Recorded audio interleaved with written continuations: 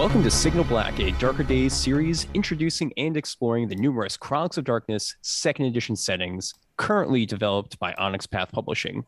In this series, the hosts of Darker Days Radio, alongside some Onyx Path writers, will discuss the settings and basic mechanics of each game, highlight types of characters you can play, and explore the role-playing experiences each game provides.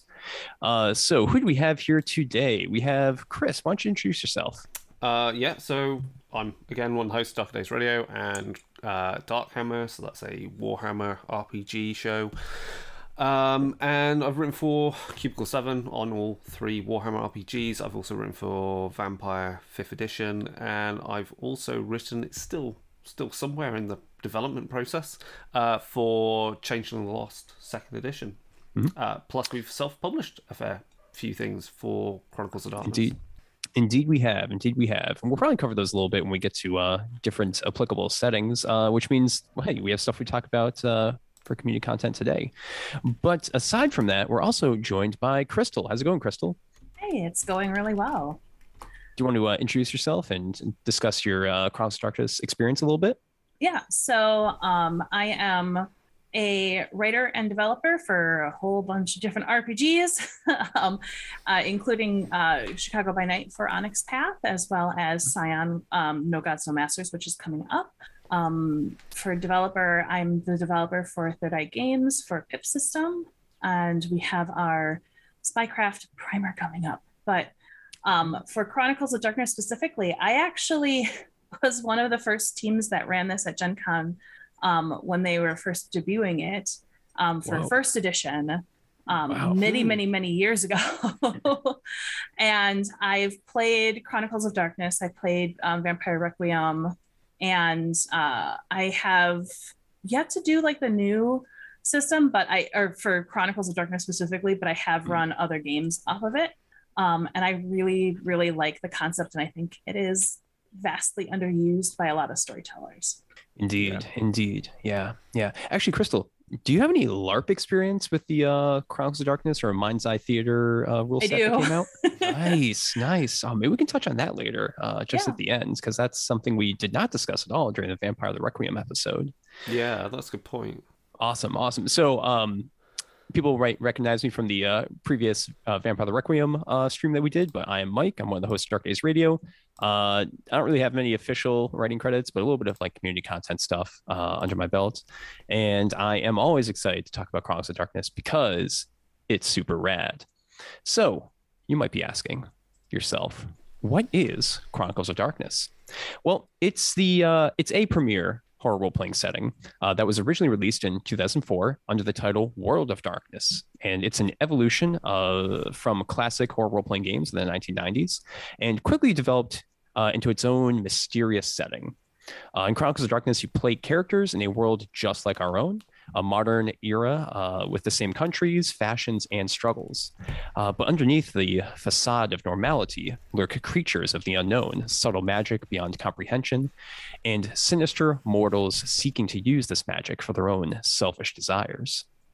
It is in this dangerous underworld that your mortal characters explore, finding conspiracies or hauntings, cursed legacies, or tech-gnostic intrusions. Sometimes your characters might be drawn deeper into the shadows and become creatures themselves, being turned into vampires, unlocking the true sorcery of mages, or maybe even being captured and turned into one of the wondrous changelings. And that is the game that we're going to talk about today. And we're going to kind of dig down and get into some of the more details about it than those brief paragraphs we just shared right there. So I think we want to start off before getting into the rules and some of the updates there were for the 2nd edition of Chronicles of Darkness. I think we want to just talk about what kind of characters you can play in this setting. So I was figuring we could kind of just discuss as some examples some characters that we have played in games previously, either for 1st edition Chronicles of Darkness or the 2nd edition that we're really focusing on today. So I'll just go first real quickly, just to illustrate that you can play characters that are pretty mundane. I've had a character who was just an unwitting hiker in the woods, and then stumbled across some weird stuff with ghosts.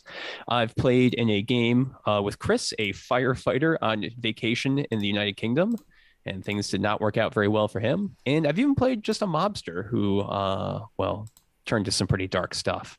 So there's a lot of different kind of character concepts you can play.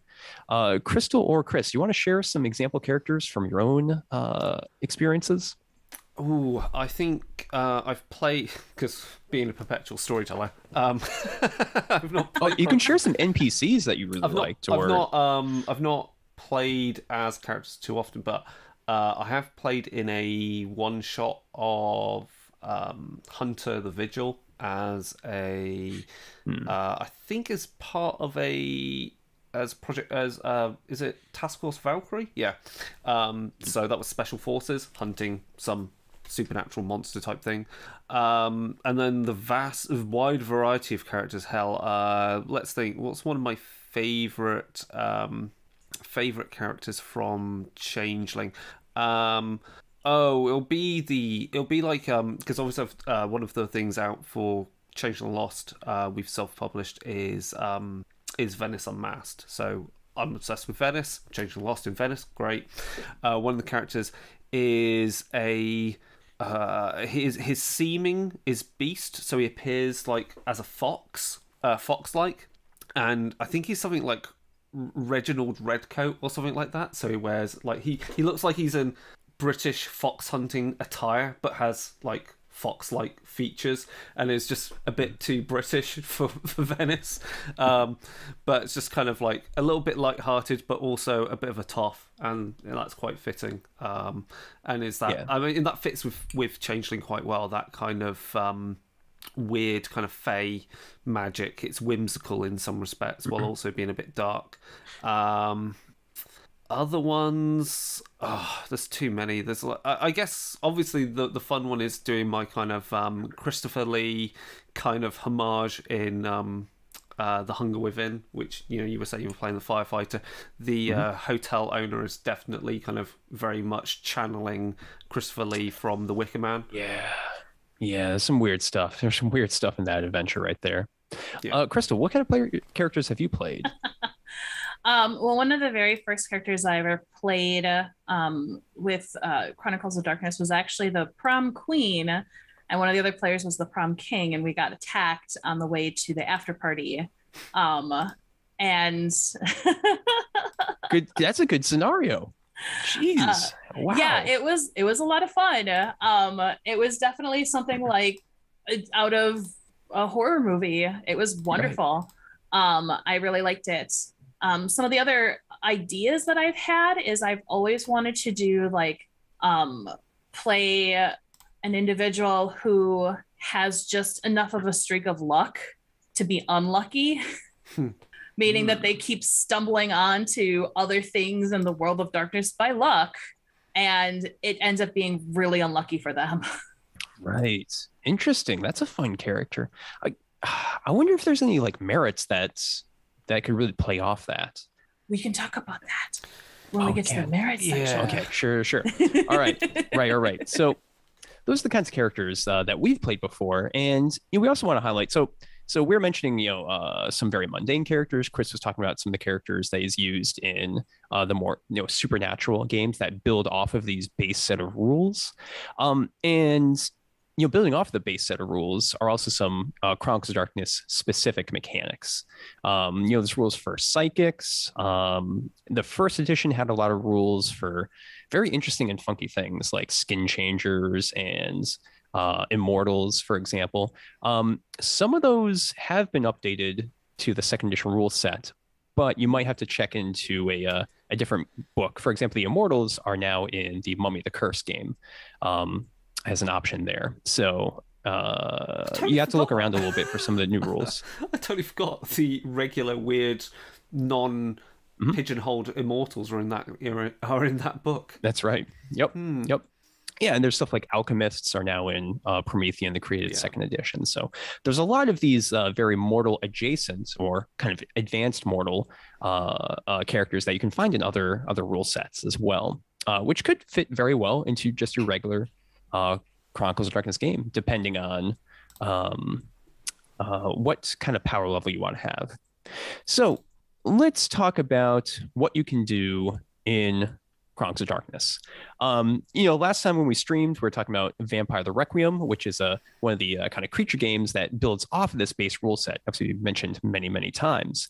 And, if you learn the basic rules for Chronicles of Darkness, it's very easy for you to go and pick up any of these other games and play those. Yeah.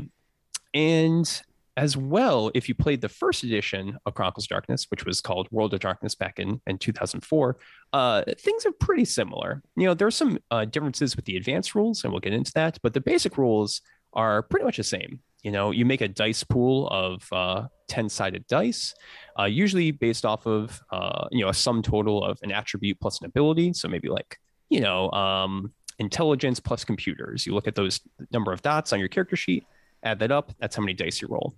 Of those dice, any that you roll that are at 8 through 10 are a success, and counts up number of successes. And usually you need more than one success to actually fully complete the task that you're attempting. Sometimes you just need one, but a lot of the times in Chronicles of Darkness, you need several successes. The characters that you build have advantages beyond just their natural attributes and their abilities, skills and that kind of stuff. They also have merits, which are kind of just these extra edges that they have, which can really range from a whole bunch of different things, from say boxing, having boxing training, to eidetic memory, having like a photographic memory, that sort of thing. And that's where I think a lot of the flavor really comes into characters. And gives them a lot more options. Are there any merits that you two would want to kind of highlight as being cool or interesting based on your own experience? Chris can go first on that one. I am always interested in like the supernatural ones just because I'm drawn to that. However, I do think that the like the mental merits do tend to be a lot more fun too, because those are things like, because being immortal and interacting with supernatural creatures, your mind gets erased a lot. And so having these as a mortal character, like good time management, imagine how someone with that, where their mind keeps getting erased and you're losing chunks of time. So a mortal with that is going to notice that a lot quicker than somebody without, and be driven further to continually try to figure out what is happening in those spaces of time. I would say the interesting, let's think, merits. There's quite a few nice, like small, I think again, it's the small kind of supernatural merits, which, they're not going to be game changers in the sense of like, a vampire has coils or has some, or a werewolf has merits which essentially tie them to their totem spirit for the pack. They're not going to be magnificent like that, but like the very simple things of just being, the sixth sense, however that manifests in many different ways to the characters, or something as simple as having, is it psychometry, the one where you can touch an object and get psychic visions off it? I think that's one. Psychometry, there's something like that. But it's amazing when you run a full Mortals game how those powers, which win from the perspective of the big splats, the other supernatural creatures, they seem nothing. But when you're in, say, playing Hunter the Vigil or just pure Mortals, those tiny merits are so important. Yeah, that's a good point. So when you two are making your characters for Chronicles of Darkness, let's say either for your own game or you're making up a whole bunch of characters for an adventure or something, as pre-gens, do you usually pick, like, let's say one of those like cool, interesting, more supernatural abilities or more exotic abilities, I guess you could say, and then fill in the rest of the dots with the more generic things, say, but very useful things like, say, contacts or resources, just having money, that sort of thing? What's the strategy you usually go for when making your characters? That's how I do it. Actually, I usually try to pick one spicy thing, and then you just load up on the the generic but useful things when I'm making think pre-gen characters. There's some spicy, just non-supernatural merits, so there's often something to pick like from that. And I think also the great thing is, and we saw it first in Hunt of the Vigil first edition, then it made it into Chronicles of Darkness second edition, is in the baseline for all the games, is professional training. Right. And just picking that, and that unlocks some bonuses. It also gives some guidance on the skill sets. That's almost the first port of call before you even start thinking like, oh, I'm going to have Fleet of Foot, or I'm going to have, sorry, I've got the book open here, or I'm going to have Fixer or Iron Will. The moment you can go, right, I'm going to pick professional, and I'm going to be a stuntman, right? Something that's similar to stuntman, because stuntman, again, these are quite. You can stretch what stuntman means. I mean, stuntman could be a perfect way of representing your an extreme sports personality who's like renowned on like the snowboarding circuit. There you go, pick stuntman, done. And then you would go. You've got athletics and drive. You might change drive to go, well, I'll swap out that skill. The GM goes, the storyteller goes, yeah, okay, let's swap that out, and then it gives you that focus. I think that's the first port of call on making any character. Yeah, that's a great point, Chris, and that's a great transition to some of the kind of new things with second edition is those profession packages. And for new players that are new to Chronicles of Darkness, these packages aren't character classes, but they are just kind of a little leg up for your characters that you can pick, which gives them some extra skill dots and maybe a merit as well. And it's a good place to start, as Chris mentioned. And as well as Chris was alluding to, it's pretty easy to make your own professional training packages as well. So, if you don't see something that really matches up with your character who's a archaeologist or something, let's say, it's not that hard to make. Just say like investigation and I don't know, occult or something. Crafts is always good on that one. Yep. Yeah, exactly. So it's pretty easy to make those changes. Just talk to your storyteller about it, and I think they'll be pretty chill about it. I mean, it's nothing too extreme. So let's move on to talking about some of the new things in Chronicles of Darkness Second Edition. We already talked about the real basic mechanics, but there are some very interesting things that have changed with Second Edition, and I think they're all improvements, in my personal opinion. So first up, for more, and most of the changes really came from advanced rules. I mentioned the basic rules are pretty much the same. So some of the advanced rules changed, such as combat, which, combat's a failure state. In my personal games, you're not usually tussling and fighting every session. And in fact, I like to think it's pretty rare. But combat has been revised to be more dangerous, particularly with weapons, because they have a lot more basic automatic successes, automatic damage that you apply once you hit. So in first edition, if you played that, there was a lot of kind of attrition and, just characters taking like one little damage, kind of pecking away at each other. So with the change to the math of second edition, resolution is sped up quite a bit and combat is a bit more dangerous. It's a lot easier to get hurt fast. Another great innovation with Chronicles of Darkness Second Edition is, of course, the tilts and conditions. And these are basically new story game mechanics that are here in the game. So conditions are a state that can be applied to a character, illustrating how the game has changed them or how the story has changed and affected them. So I should actually probably just bring up an example here because I think that will probably speak pretty well. Yep. Let me just scooch through the book here. So let's go for deprived. Okay. A character is suffering from an addiction. And, this addiction for the deprived condition, it could be pretty vague. It could be, something like drugs, alcohol, or it could be some other kind of crutch that your character develops, maybe something to do with the supernatural or one of the mysteries that they're exploring.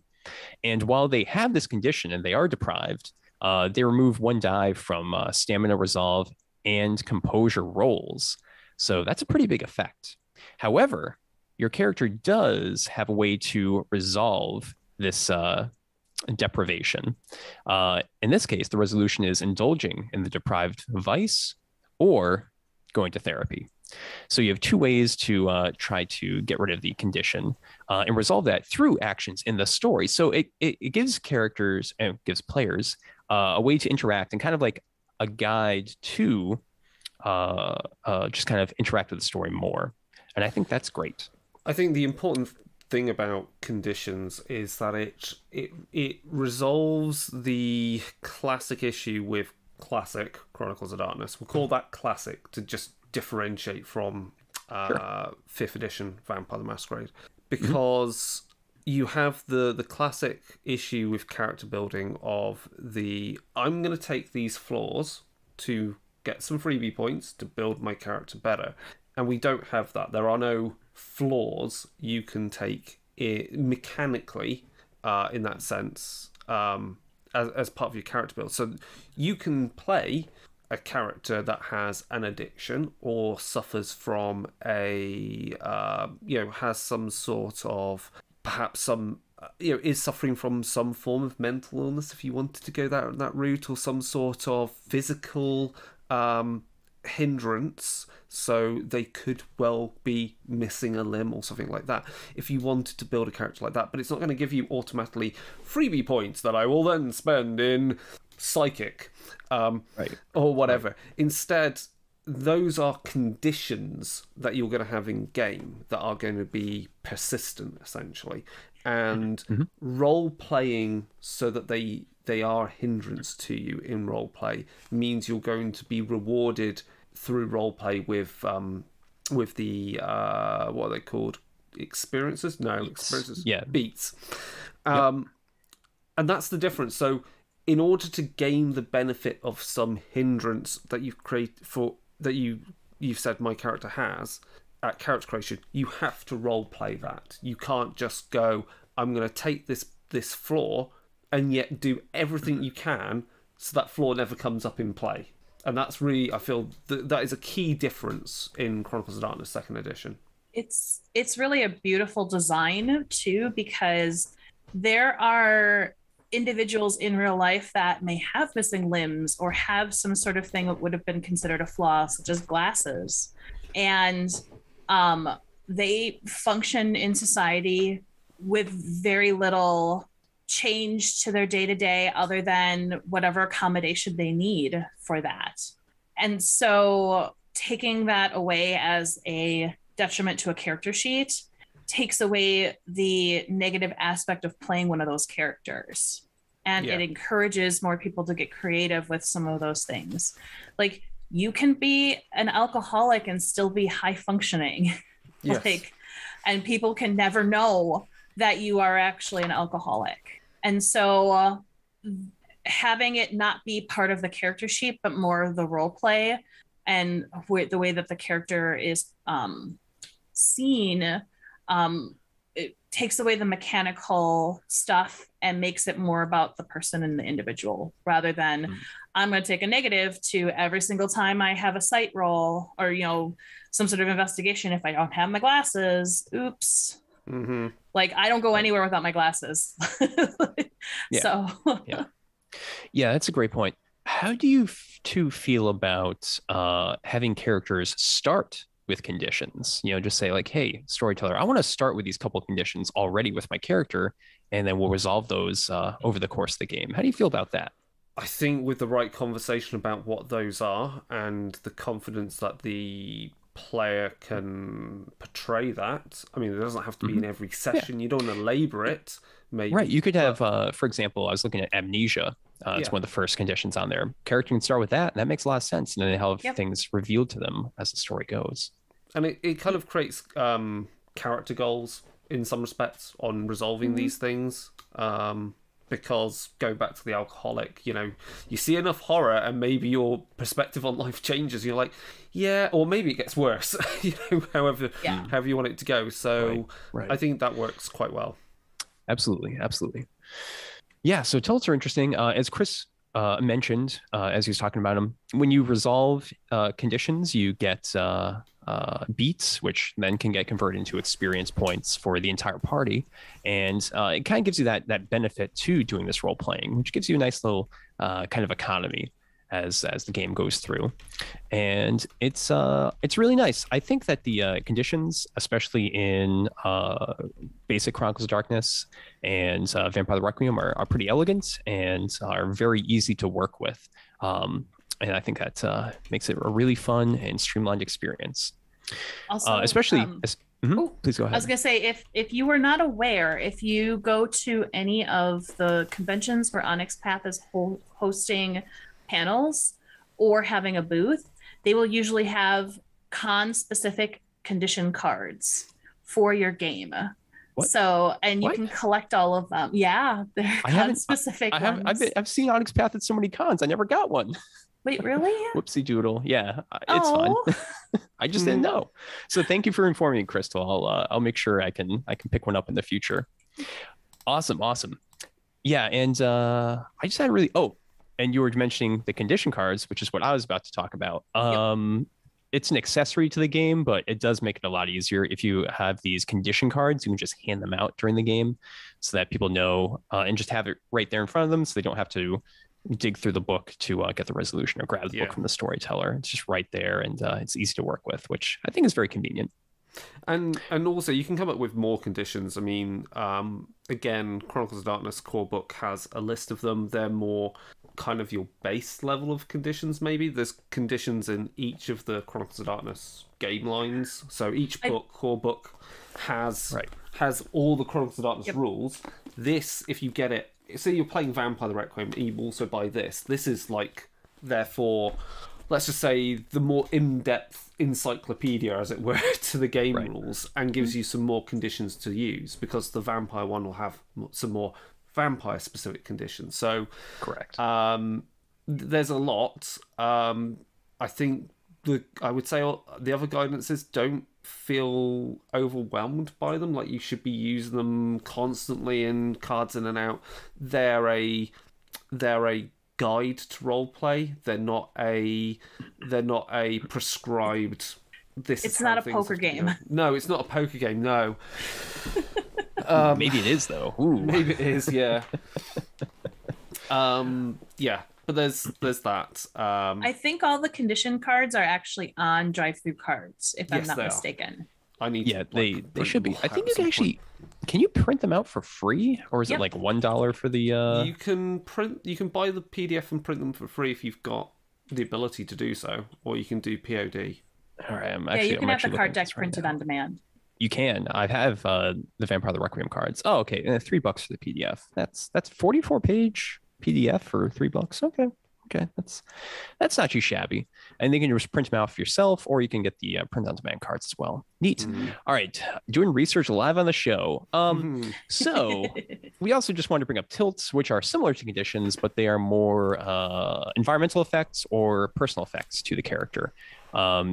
Usually something external occurring to them, such as like it being foggy out, or them being, temporarily blinded for some reason.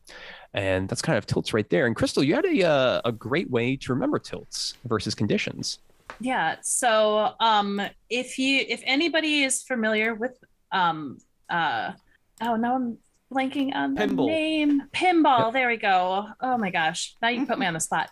If anyone remembers pinball, if you move the board too much, in order to gain an advantage with the ball, it is called a tilt, and the entire thing will lock up and you'll lose your ball.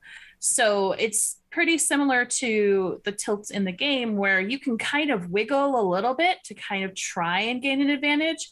But if it goes too much, things lock up and it gets bad for you. Yeah, that's a fun way to remember them. And yeah, that's tilts, conditions, and like the changes to combat and equipment.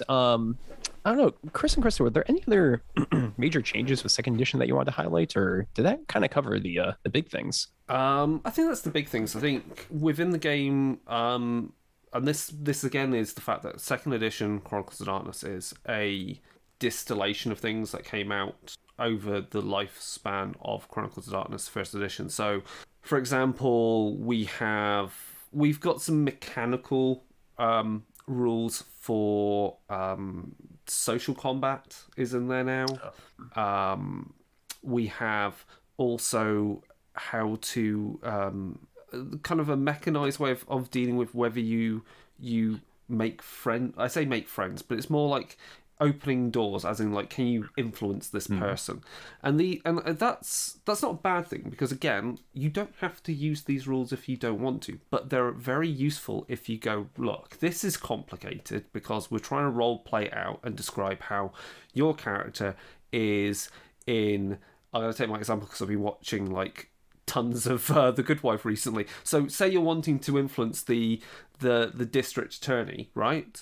There is a number of steps you're going to have to do to influence a person like that in power.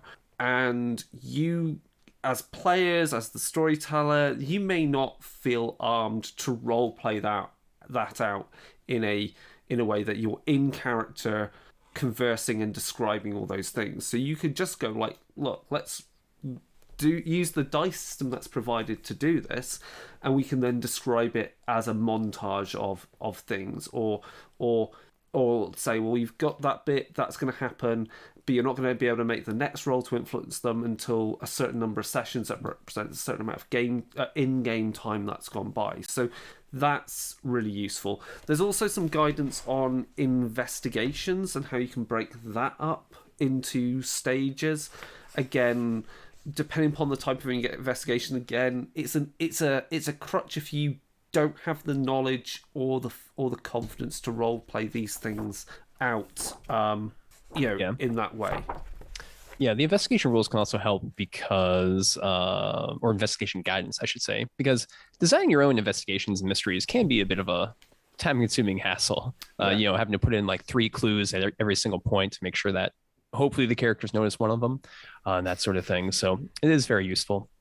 Cool. So we talked about the characters in the game. We talked about some of the rules updates, but why don't we talk about, especially for new people, what can you explore in this game? What kind of stories can you tell?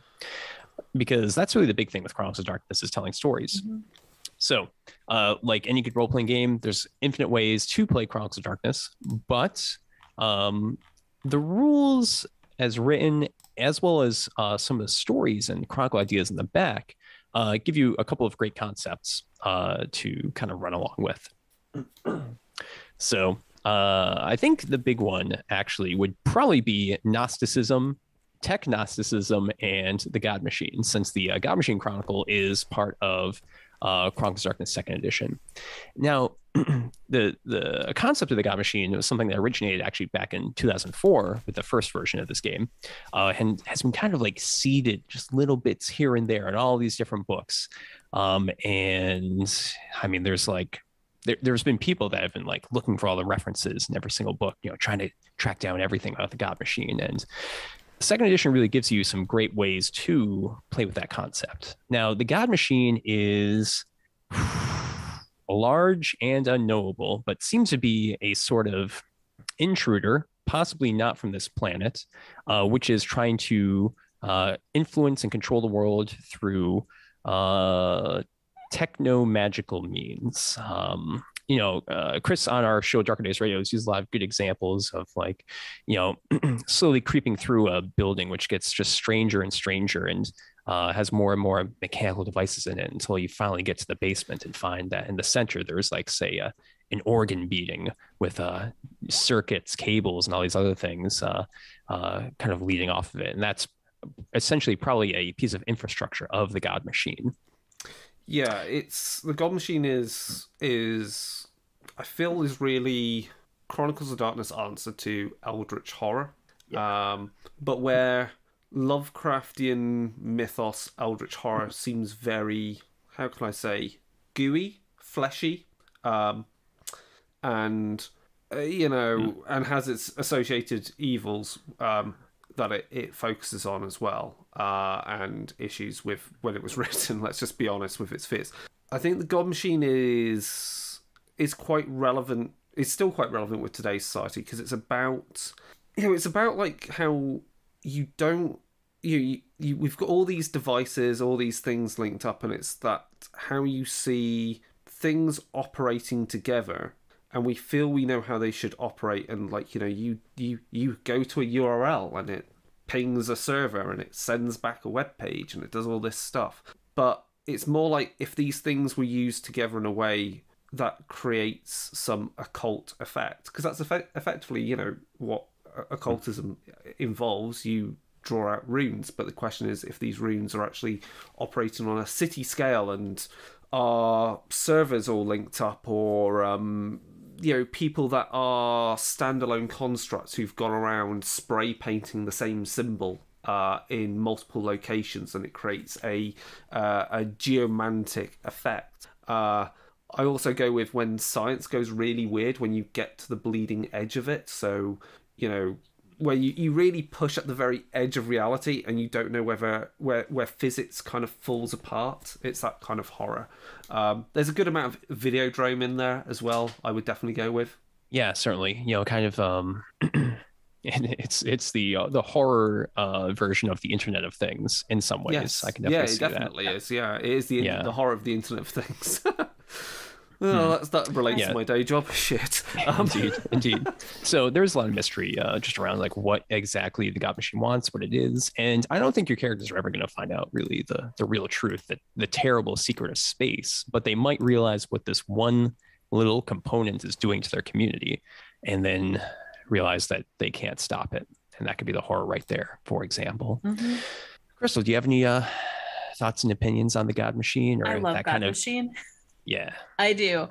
I kind of view it as, you know how like every couple of years there's always like the apocalypse, the end of the world is coming type of thing, because some ancient stone said it that like some 2000. ancient circular stone ended on this day, and instead of putting it as their calendar just ended.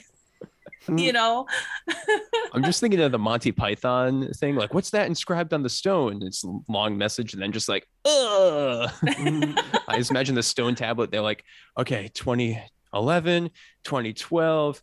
Ugh.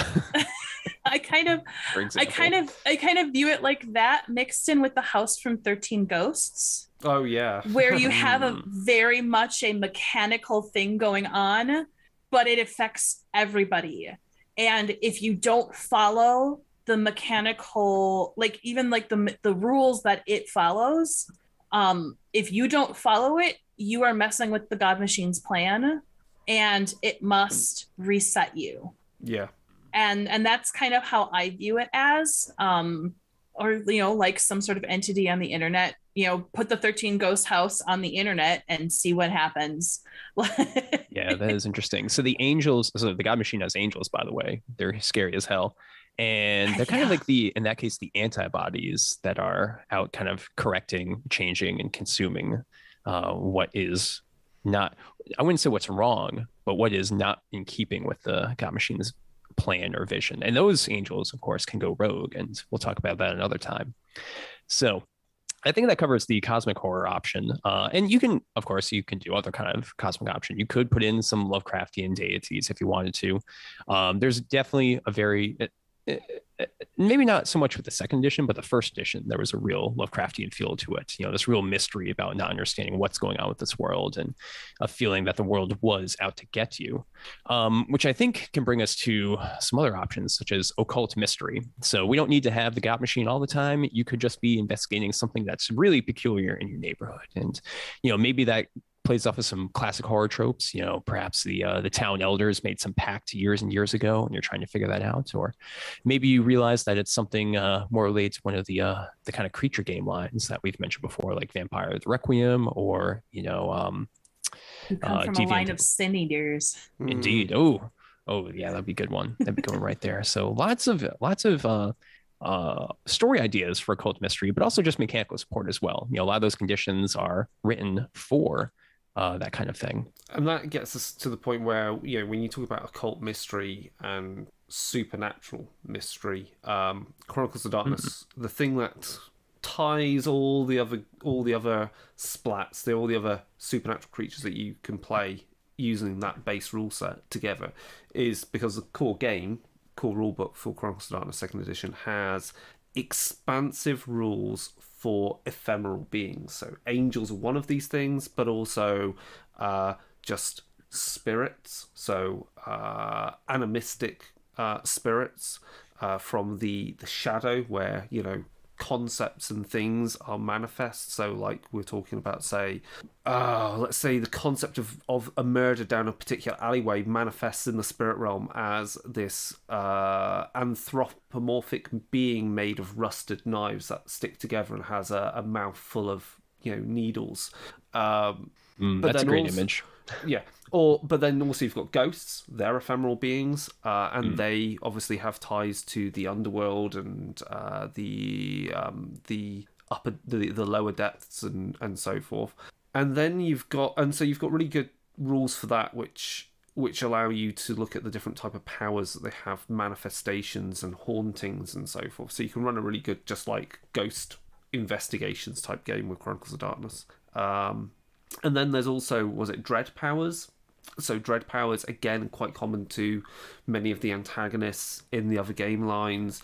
And dread powers are great for representing things which don't really fit any one particular kind of beastie, because if you want to do cryptid-based horror, that's quite good. So ultimately, what we've just covered there gives you the tools that quite happily with Chronicles of Darkness, you can run X-Files, like just do X-Files. Like, you go, what's this horrible thing? Is it a cryptid? And does that cryptid obey known science? Or does it not obey known science? So you can do that with dread powers, that's great. Or is it ephemeral? Is it a ghost in the machine? Is it a ghost possessing a computer server or something like that? And then you can even do aliens. If you really want to go down aliens, you can do aliens. They just got dread powers and spaceships and whatever. So you can pick and choose the powers, the abilities, the systems to create the antagonists you want. I mean, honestly, if you're going to do aliens, though, how often a player's going to really come face-to-face with a grey? They're mostly going to do the classic thing of dealing with the people that have been driven mad by their encounters with them and driven to do horrible things. That's always more scary than facing the actual cause. Of course, there's always the shadowy government agents that are trying to cover it up. So yeah, that you could do that type with Chronicles of Darkness more than happily. It's just there. Good stuff. Yeah, and I think for the other game types that you can play, going away from the kind of crazy supernatural stuff and cosmic horror. You can play a lot more street level games, perhaps dealing with personal horror, which is something that can intrude into any of these other game types, really. And again, conditions can be useful for personal horror, although I would not really rely on them. It takes a lot of player buy-in and some kind of design and working with you on that in that regard. And then as well, crime, thrillers, that sort of thing.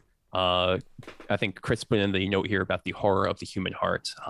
That's also a great option for Chronicles of Darkness. I think the reason I put that in is because that kind of gets us towards something like Seven and films and media like that, where and Hannibal, the TV series, that I think you could. I mean, that's basically what I want to run, kind of quite similar to that as a Chronicle. So if you see us running that at some point on the Twitch stream, that's the reason why. But it's that kind of horror because the thing about playing vampires and werewolves and changelings and so forth is that by being a monster, your drive to do horrible things is often a consequence of the changes you've gone through to be what you are. So it then becomes quite horrific when you see people do things and they have no other reason to be doing that, no other external influences other than they're just horrible people doing horrible things. And that can then be more terrifying than the fact that a vampire hungers for blood, because that's a curse. Yeah, and I think that would be more than that would be great for running a game. And I think if you ran that long enough, and then it begins to like tilt over into occult horror, like that would then you could run that you could then really suck your players in, and then suddenly you do something, and they're left thinking like, hold on a minute, what? You've just upended something we were taking for granted at one point, and now there's a murder that doesn't make any sense, and then you can start injecting things that maybe fit more with Hunter the Vigil. Now I have another idea too. you want to Oh share my it? gosh. It's so basically there is one person at the table that is immortal, but nobody knows who it is. And so everybody has to act like a mortal in order to keep themselves hidden. Yeah, yeah. And then everyone plays I different game like it. lines. Hey, that's a great idea. That is tough to do, but that's a great idea. Because Chris, remember when we were in Berlin and we were just walking We were around talking being about like, this the yeah, other we're day. totally regular people. And then we find out at the end of the night, like, okay, so there were our company of 6 people was 4 wizards, 4 mages, and 2 werewolves. Or walking into the bar and being like, there we are, dressed in suits, we're looking pretty dapper. Yep. We're technocracy agents, so we're still effectively human. Yeah. And we're just normal bros. We're just in there Yeah. after a night on the town, away from business. We're not Those dressed 2 other heavy. guys in the company, the other 2 guys, they're just kind of they're a little funky hacker types, nothing weird about them, right? And then we walk into Nope, that bar, totally. and just because we're well dressed in suits, and having someone go, so I'm of Clan Ventru. We're like, really? Yes, what is Okay. this? Tell What's us more. How not to be a vampire is just broadcast it. Indeed. That's a total aside. Oh my gosh, Crystal, it's a great idea. I really like that. That seems like a fun concept. Would you do that as a one shot or as a multi-session chronicle, gosh, multi-session story? I would probably want to, like, we could totally do it as a one shot, but we would have to go like all out. Like, Yeah, it would have to be like a all out, like 5, 6, 7 players just to make it so that nobody really knows what in the heck is going on. But all this weird stuff starts happening and nobody's fessing up to it. But hold on, the fun will be like when like I don't know when like the fun will be just when, say, you've got a vampire character that's there, obviously being as human as possible, along with the human and the mage going, what? When the changeling just does something which completely breaks the rules of anything anyone understands. Oh, then I want to throw a mummy in there just for fun. Like, at least a Oh, they Sin just- Eater is pretty a Sin Eater is still pretty human, but again, Yeah. they are. Yeah, hard to kill. Or Promethean. Oh my gosh, throwing a Promethean in there. yeah. I'd have to review the disquiet rules for 2nd edition, but that could cause some issues right there.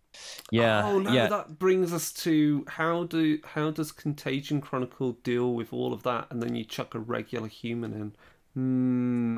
Well, I don't Interesting. talk about this too much below, Yeah. but that is part of our show notes, so we can get to that discussion. In fact, I think we've kind of exhausted some of the game concepts, but Crystal, this is leading us into a great conversation about in Chronicles of Darkness, who can you meet? Because Chronicles of Darkness, it's an expansive world with 11 major monsters to play as, in addition to the mortals that we've just been discussing. And again, it's all the same game rules, and the basic game rules from Chronicles of Darkness are printed in all of the core books. So if you pick up Werewolf the Forsaken, for example, you will get the basic rules in there with some of the merits. Usually the merits and conditions are tailored to that specific game line. So there is value in getting the Chronicles of Darkness core book because, as Chris mentioned before, it goes into more depth and gives you a lot of extra options for mortal characters and for any supernatural creature as well. And yeah, Chronicles of Darkness, it's great to play by itself, but and storytellers don't need to feel like they need to add in any of these other creatures, but the option is always there if it would serve to enhance the story and the mystery of your chronicle. So as we've been alluding to, you can mix and match any of these things all together, as Crystal was just mentioning, and characters can in fact start off as a mortal, and you can then have them change over the course of the story. Maybe they are drawn into a mage cabal, for example, and they start to learn that kind of magic, or maybe they deviants. Ooh, The that would character be a good one. disappears for a couple of sessions. They come back and they've been changed by some evil corporation, some vile conspiracy, for example. That is a great way to use Deviant right there to really enhance one of the characters. So yeah, you can mix and match. You can. I remember back in the day when Chronicles of Darkness first came out in 2004, people were always planning these chronicles where everyone would start off mortal, and then after say 3 sessions or something, then they would change, and it would be like kind of a mixed chronicle. One would be a mage, one would be a werewolf, one would be a vampire, for I played example. in a couple of those. Really? Hey, how did that work out? I loved it because it took it took like I played a vampire character and I was with a Promethean, and like it just made weird interactions. It was wonderful because I can't tell them what they are. They know what I am, wink wink. But A werewolf, a vampire and a Promethean walk into a bar. One said, Yep. The vampire says to the Promethean, "What's it like stealing bodies?" And the Promethean says to the vampire, "What's it like stealing blood?" Pretty much. It's Yup. yeah, I mean, it's one of those things where you've got to have the player buy-in to have the reasoning for why such coincidence occurs for it. But I do also see like the whole thing of like, you know, you do get the mass embraces of a bunch of people for whatever reason by multiple sires in vampire. That makes sense, I guess. Mage, you could all have been exposed to the same sort of event that causes an awakening for you all in some way. Werewolf, I guess you're all related by blood by some way. That would make the most sense to have and that's a great way of having a pack already kind of, you know, a great buy-in for why they're all working together. Just form it that way. Yeah, I mean, there's a lot of different options. And I feel that even, you know, it's kind of a stereotype at this point for urban fantasy fiction, not really urban fantasy, but having the small town where there's a bunch of different supernatural creatures, for example, that works pretty decently in Chronicles of Darkness. You know, there could just be one werewolf that moved in, or maybe a couple of them, just the one vampire who's running things because the town doesn't have enough blood to support more than one vampire, for example. You know, I think that works pretty well, and that could be a great way to get a bunch of characters together from different splats, as we call them, because they're all in the same town, and something weird starts happening. They unfortunately are the only ones that can figure it out. The other thing also is, while there are 11 major monsters to play, you can also play the minor elements of each of those splats. So, you know, you can play as a vampire's ghoul. You could play as a mummy, a member of a mummy's cult. So you're, again, effectively human, but with a few useful merits. You can play as kinfolk to... is it still kinfolk for a werewolf? Yeah. Wolf-blooded. And is it wolf-blooded? Wolf-blooded. Yeah. And then there's I can't remember what it is for changeling, where they're fate. I think that it's something like fey touched or something like that. And in demon, I think it's where you've got like you've mostly made a pact with a demon, or you're a stigmatic. So there's quite a few different ways you can be still quite mortal but a little bit weird, and therefore worked into these things. And I mean, this is the one thing we've always said, like the weirdest, the one really weird like grouping that has perhaps the most thematic crossover is you've got a mummy and their cult has a Mekhet vampire, because Mekhet vampires can do post-death embraces where they've embalmed the person that's going to be embraced. So they're very Egyptian based as well. You could quite easily have a mage that has a methodology and their tools to perform their magic and so forth. They use, you know, Egyptian mysticism to do that, and of course on board with the mummy because they find mystical items filled with Sekhem. And then what else have you got in there? I see an Osiren Promethean fits that quite well.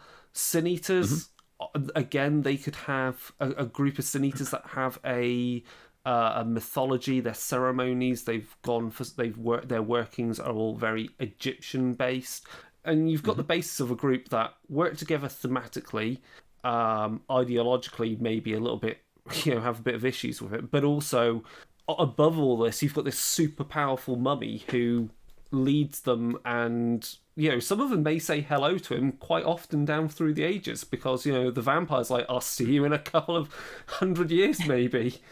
And yeah, I'm kind of liking the idea of a chronicle with just mortal sidekicks, where it is all of these people who are slightly touched but really have no idea exactly what's going on. Yes. What, venting their issues? Yes. Okay, I got it. Crystal.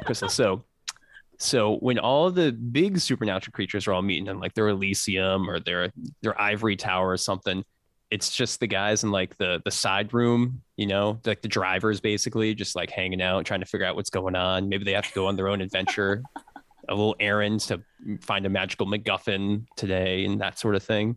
Like the supernatural people don't even realize that there's like a Fey touch and a wolf blood and a ghoul, or like even not even like a ghoul, just like a mortal dude, all in the same room. There's and the mostly highly unaware. There's also like a ghost there. That's a friend of one of the Sin Eater. Yeah. There we go. There's just a ghost. Because you can do playable ghosts. Yeah, you can definitely do playable ghosts. You can. The ghost could try to get them into the Geist's cult. Could be preaching to them like the ghost finally thinks it's got a group of people that have time for them and goes, "Can you resolve my death?" Oh, sure. There we go. And then you have like the one dude that's trying to become a hunter, like in here, like, one of you is it. I know it. Perfect. And Crystal, that's a great segue because there's Hunter the Vigil, which is another game about it's about hunters who go after the supernatural, whether either researching them or trying to destroy them. And these hunters can be very mortal, or they can have these endowments, which are rather powerful abilities, perhaps magical, or perhaps technological. But that's another way to kind of enhance a Chronicles of Darkness game and give it some more options as you go along. Because Hunter has all these different compacts and conspiracies, which can give you some cool organizations that characters could get involved with. And the cool thing by bringing up Hunter is, if you want to play Hunter and you go, oh, we want to hunt vampires, they don't have to be the vampires of Vampire the Requiem, so you don't have to use those rules to represent vampires. Yeah, they're hunting revenants. You can, in fact, just inject your own vampire mythology and do that. But then also, there are plenty of vampires in Chronicles of Darkness that aren't kindred, just as there's plenty of werewolves that aren't the I wanted to say Uratha. They're not Uratha. So you can mix and match it, and that means then, and that's true for all the game lines, that you can inject a lot of mystery by the fact you go, okay, you're facing a werewolf, but it's in play mode. You go, oh well, yeah, you're like, no, but it's not Uratha. Like, none of the signs, nothing is recognizably Uratha other than something is a big wolf-like beastie causing mayhem. And the other important thing by bringing up Hunter, and I think that represents also how you approach Chronicles of Darkness for all of the game lines, is tiers. So the tiers of gameplay, it's basically about, is the story that you're telling about people who have, whether they're vampires, whether they're mortals, whatever, is very focused, very local, personal horror, or are they, or at the very high end, are they trying to fight something on a very global, even cosmological kind of scale of horror? And again, depending upon how you run your games, and it gives you a very different focus, a different feel. It's the difference between season 1 Supernatural, where they're just killing the freak of the week, versus season God knows what, where they're killing 15, God. season 15. It's that kind of, but that's the point. Yeah. And the other thing that leads me into thinking is also, and this is something we can grab entirely from Wrath and Glory, Warhammer 40k, is you can quite easily, and I think it's a perfectly good way of gameplay, and we've seen this actually in the form of a novella for Chronicles of Darkness, is you could do multiple shades of night. So in the novel I'm referring to, Three Shades of Night, you have 3 short stories, one which looks at a vampire protagonist, one that looks at a werewolf, and then finally it is a mage, and the story ends with the mage, and there's crossover between those characters.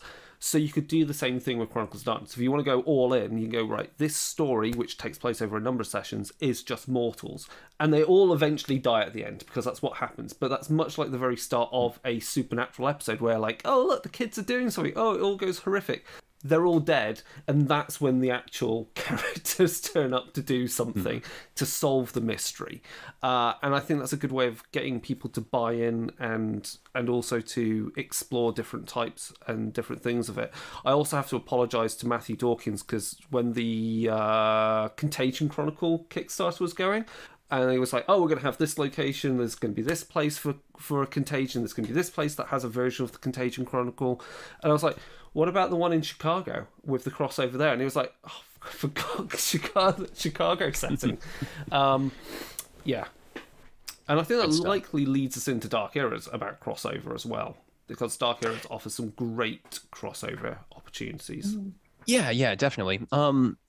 So Onyx Path put out these 2 source books called Dark Eras, and they provide a plethora of historical crossover settings. So while all the Dark Eras are focused on the different creature game lines, there are a couple that are useful for vanilla Chronicles of Darkness. The one that I really wanted to highlight, I think, was Doubting Souls, which is a setting based around early New England with the witch hysterias up in Salem, but also gives you some ideas for how colonists and native peoples would be interacting at this time and sort of the potential occult issues that could be taking place. This was originally written for Hunter the Vigil, but it's very accessible for just regular mortals. There really is nothing separating the two. So I think that's definitely a good one that you can check out if you want kind of some historical flair. Some of the other Hunter the Vigil settings could be applicable. For example, there's one set in, I was just looking it up, and now I can't remember it. In the late Qing Dynasty in China. So if you want a very different setting from the modern United States, you can definitely go there. And that also crosses over with Mummy the Curse a little bit, which would be pretty interesting to use alongside regular Chronicles of Darkness mortals. Yep. Yeah, I've not really run anything historical yet with Chronicles of Darkness. Or have I? No, I've not yet. It's always been something at the back of my mind. An idea, but it's always having the time to run it amongst all the other games that you ever run. Correct. Yeah, Dark Eras are interesting. They don't have a whole lot of historical facts in them. They really expect you to go do a little bit of your own research, check out at least the Wikipedia entry on that time period. But it gives you some extra story ideas specific to supernatural creatures and gives you some extra rules that might be applicable to that setting. So that's pretty neat. And then finally, Chris, we have the Contagion Chronicle that you're moving to, which is an open-ended global crossover chronicle that even normal mortals can get involved with. And this can be a great way, the Contagion Chronicle, to get normal mortals involved with the Hunter the Vigil conspiracies. Because, the Contagion, it's so depending on how exactly you design it, because you have a lot of freedom and sandbox nature to make your own Contagion Chronicle. It's usually rather global, or at least regional, as opposed to just your neighborhood or that sort of thing, which is usually the smaller level that Chronicles of Darkness mortals will be dealing with. So I think that's a great way if you want to ramp up and get your characters involved with the conspiracies. You can go into Contagion Chronicle right there.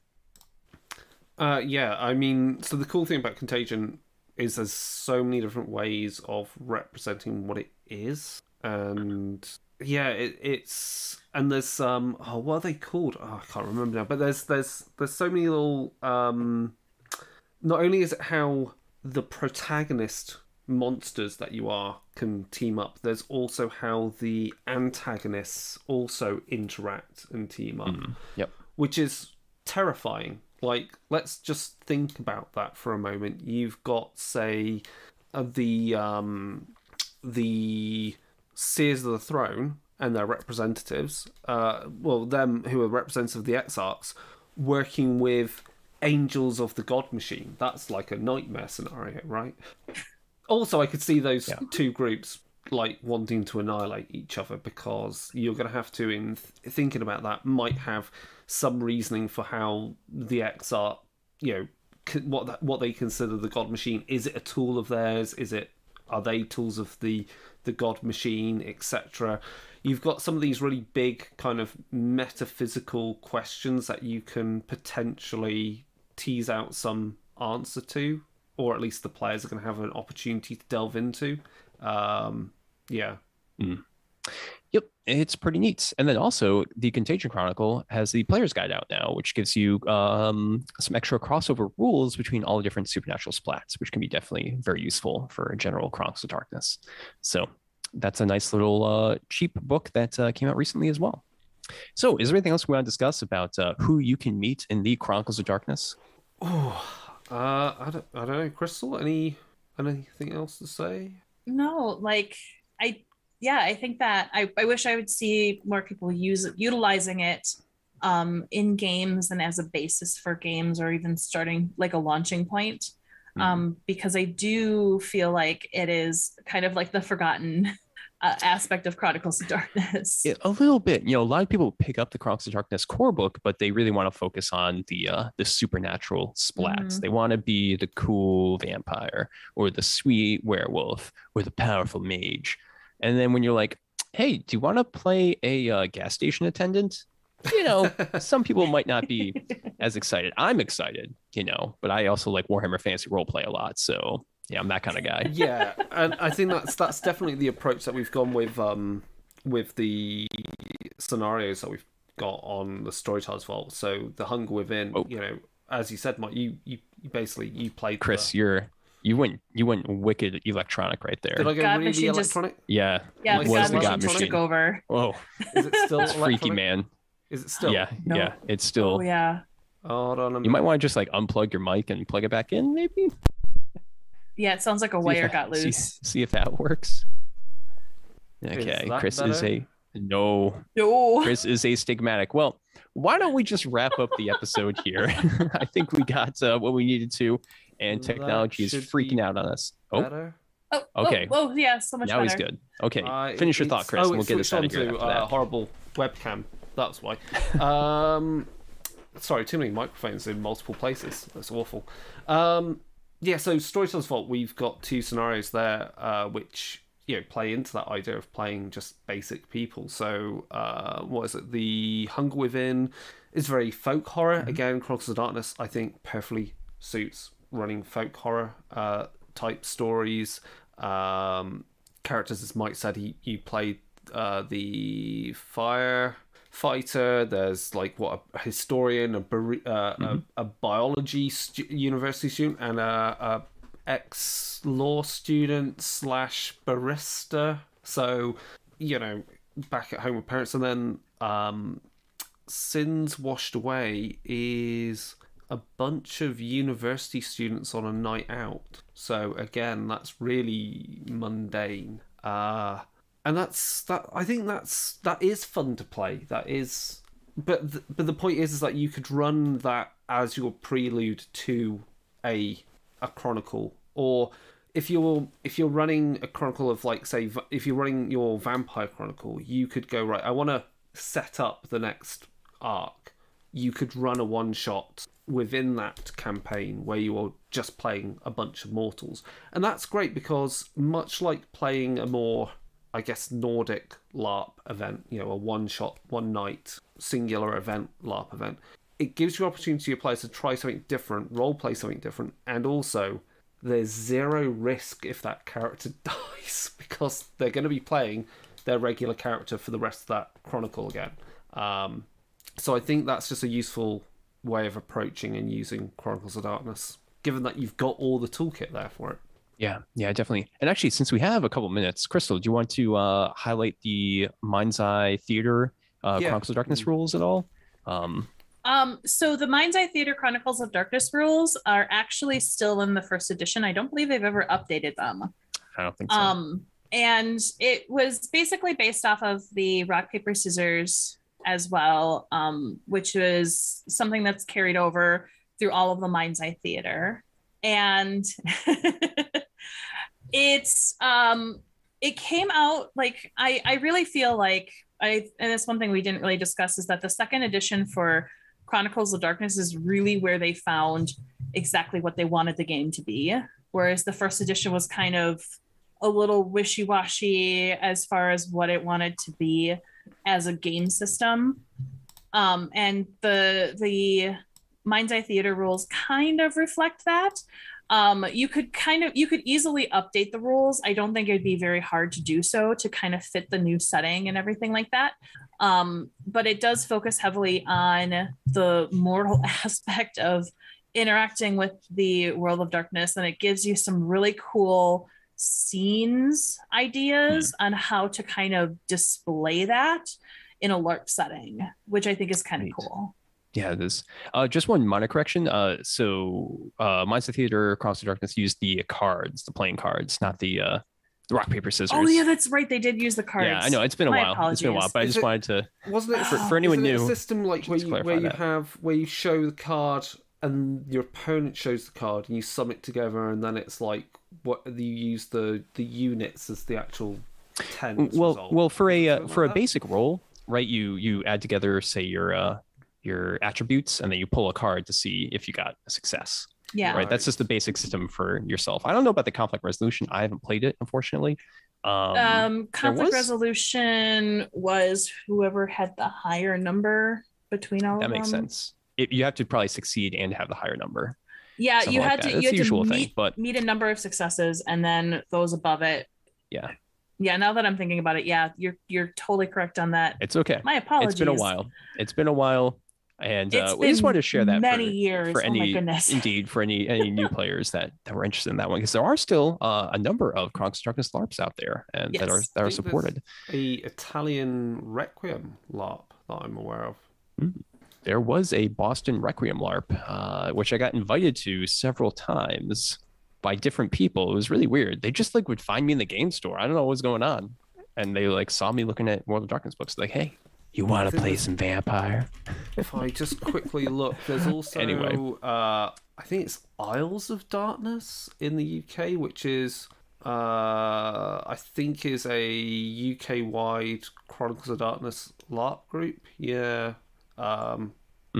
Nice. Yeah, there's different groups out there. I think for a while Cam Fan Club did it too, and then they stopped, and then they went back to the previous edition, I think. The fan club. All right, let's not bore people with us. Yeah, just pondering. And I know it wasn't One World by Night, but it was one of the groups went to Chronicles of Darkness, Vampire Requiem for a little bit, and then went back. Right. Yeah. So, Mind's Eye Society. It might be. I think is what it's called now. I do know that they had some Chronicles of Darkness support, as well as the other World of Darkness LARP things out there. But we can put some links in the show notes so that people can find out more about the LARP if they are interested, because we are not experts at this time. And we want this to be an expertise-filled stream and podcast episode when it goes out. So I think that's it for Chronicles of Darkness right there. And let's get on to the closing, because we're running out of time. And there is something really important that we do want to talk about. As we're recording this, people are going to hear this later as a podcast, but there's a war going on in Europe, and it is horrific and devastating. And I know a lot of us hosts are, donating to different humanitarian organizations. And there's also a group effort between a lot of different streamers, podcasters, and game companies to get money over there to Ukraine. So the initiative is called Roll for Ukraine, and it's being spearheaded by Monocane Publishing, who we've had here on the show on Darker Days Radio before. And they're about to set up a GoFundMe. It's currently in review with GoFundMe, so it's not up yet. But when this goes out as a podcast, we'll have a link in the show notes. And all of the money is going to be going to either Nova Ukraine or the Ukrainian Red Cross. So the money is going to get there directly, and all the money is only going to be used for humanitarian refugee purposes. There's no money going to, say, like, military purposes or anything like that. So we definitely encourage people to check out Roll for Ukraine, and we will be putting some links and shares in our social media so that people can find that. Yes. In the meantime, as well, something you can also donate to is the International Committee for the Red Cross. We will put a link in the show notes for the Ukrainian donation page, which helps out a lot of people there, getting them water, and helps rebuild infrastructure. So that's going to be very important for the future as well. And as well with the International Committee for the Red Cross, if there's other things that you would like to donate to, you can see their page for, say, Ethiopia right now, following the civil war or the civil strife that was occurring there. Afghanistan, Yemen, and many other places can be donated to as well. So we think it's really important, especially in these trying times, to give some money to others, to help them out, give money to aid organizations. And those are the links we currently recommend. And further in closing, we are Darker Days Radio. We hope that you've enjoyed this Chronicles of Darkness introductory stream and podcast when it finally goes out. We have a linktree /Darker Days Radio, where you can find a link to all of our different social media, which is on Facebook, Twitter, Instagram, Tumblr, and all these other places. As well, if you want to get in contact with us, you can send us an email over at darkerdaysradio@gmail.com. That's all I've got to say. Chris, Crystal, do you have anything else you want to comment on, or shall we head off? I think all I need to say is that hopefully, let's think, next time we will be discussing Mage. That's what we should have scheduled. And then after that, we will have our rescheduled discussion about Werewolf in the month after that. So in a month's time, we'll be back with more Chronicles of Darkness discussion, talking about Mage the Awakening. Yep, absolutely. All right, good stuff. Thank you, everyone, for listening. And to all the listeners out there, take it easy and have a good night.